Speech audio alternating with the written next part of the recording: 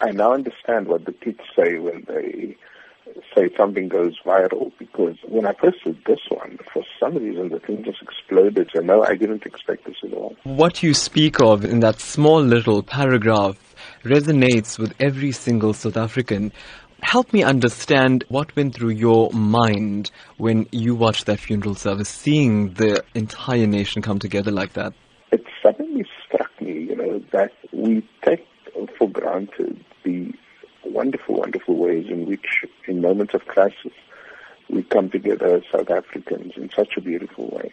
And knowing Uncle Kathy, this was no accident. I mean, he put together, and his wife Barbara put together this funeral in such a powerful way, but also without making a scene about it. So there's a lot of those things that if you just looked again, you'd see amazing examples of solidarity, of interracial friendships, of interfaith community.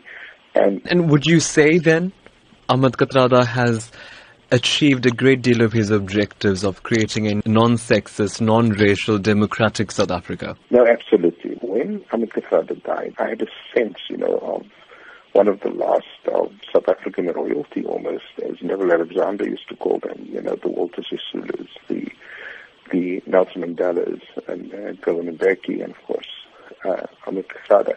These were special people, they weren't loud, they weren't obnoxious, they weren't sleazy, they weren't greedy, in having this simple thing, you at the same time make a profound statement. Professor, yes, that statement didn't stop there. Many have said that THAT Kathrada stood up for injustice and stood up for whatever he felt in his heart to be incorrect. He did it again in death by the Kathrada family asking the President of the Republic to not attend. Your thoughts on the way THAT Kathrada stuck to his guns even at the end? If you listen to the letter that was written, read out at the funeral by former President Kgalema Motlanthe, it was a plea. It wasn't sort of, you must step down or else, It was very much, look at the country, look at what's happening, look at what you're doing, Don't you think it's the right thing to do, And so even in the way he makes that plea to the President, he exemplifies greatness.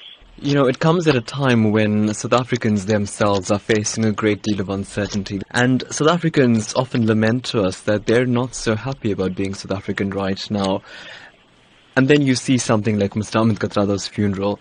How then do you advise South Africans to draw a lesson from this and try and implement such a change in their daily lives? My advice to South Africans is, it's one thing to sort of say, THAT Kathrada was a great man and all of that. That's true.